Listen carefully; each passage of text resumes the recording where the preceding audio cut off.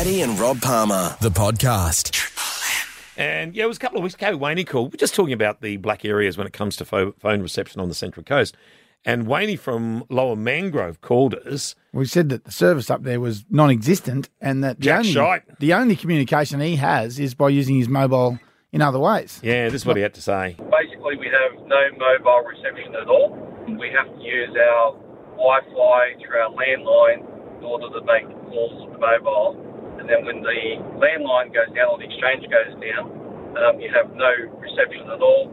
No landline, no communication, so you're in the dark. Yeah, and we're speaking to our federal member for Robertson, Gordon Reid, and that was a couple of weeks ago, and Gordon said submissions were being taken up until, I think, late November it was, wasn't it? That's right, and the Communications Minister was going to receive submissions, I think, on the 28th of November and move forward from there. So we thought, why don't we get her on the radio to have a chat and let us know what's the status? Yeah, and we have got our Communications Minister, and she joins us this morning, Michelle Rowland. Good morning, Michelle. Hi, Michelle.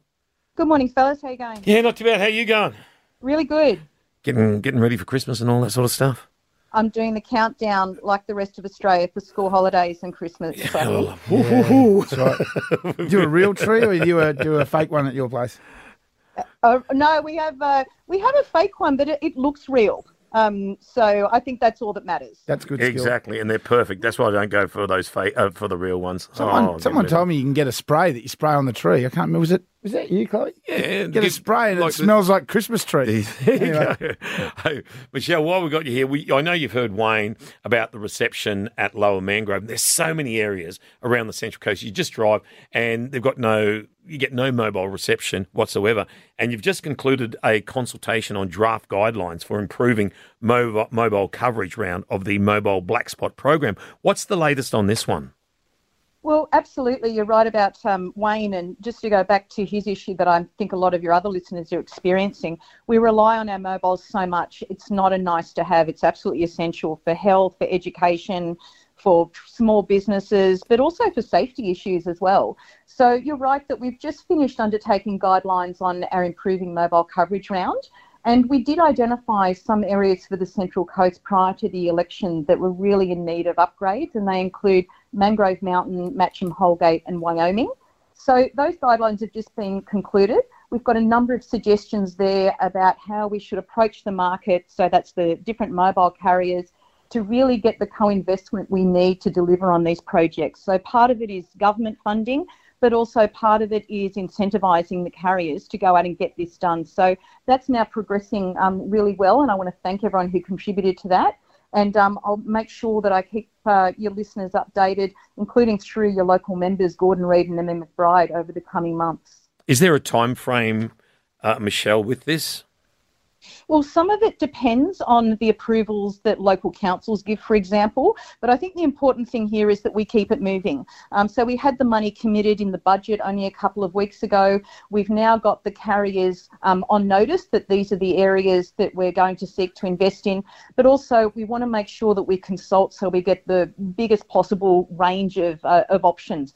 But I want to assure all of your listeners, the main concern here is to get it done as expeditiously as possible, but to get the best results as possible as well. We don't want to be spending taxpayers' money where coverage isn't improved. We want to help people like Wayne and all of your listeners who are obviously very frustrated. Currently, when Wayne said the power goes out, let's say the exchange goes down, there's a battery backup system that might last a certain period of time. 4 hours. 4 hours, I think he said, yeah. And after that, they've got nothing. So is there something that can be done in the short term? He even suggested maybe a generator supply that can give them uninterrupted power if there's a power outage to the exchange. During an emergency, yeah. Well, that's right. We've even allocated in our budget a couple of weeks ago some additional money towards what we call mobile hardening, but also improving resilience. And some of this came out from the recommendations from natural disasters, including the bushfires. And that does include having options for generators, for there to be long-term power solutions. Some of them can be quite innovative, like solar solutions. But certainly what Wayne is mentioning is what we need to have at some of those spots, because you're right, when the power goes out and the infrastructure goes down and is unfortunately useless. Yeah. So we've committed money towards that. And I think that given these recommendations have come out of some very serious natural disasters, we hope to get some really innovative and good results there. Because they're left with UHF radios. And that's all, that's their only. Are they going to see a generator, this side of, next winter? Well, one would hope that we are able to deliver what is needed for resilience for this particular site. I don't have the specific details of that infrastructure, but certainly that's precisely what we're looking at. So I really appreciate that feedback. We're going to have more to say in the coming months. I can assure your listeners also, your MPs, Gordon Reid and Emma McBride, and also Senator Deb O'Neill, I think they are the most prolific letter writers to me, seeking representations on connectivity issues, everything from broadband to mobile to emergency services. So I'll make sure that they are prioritised as well. Yeah, and that's the thing. Brilliant. If you're listening today and you're in a bad area, a really bad mobile connection or whatever, just get in contact with Gordon or Am. It's just important to speak up. It's not a whinge. It's actually alerting people to the needs of the neighbourhood, so that we know. Absolutely, and that's how we find these things out, and that's through getting this feedback. As I said, this is a consultative process. We are partnering with mobile carriers to do some really important things to improve coverage, but also to improve safety. We want to get best bang for the buck. Michelle Rowland, thank our communications minister. Thanks for joining us, and hopefully we'll speak next year and we'll have some really good news. Keep us in the loop, please. Yeah, make sure.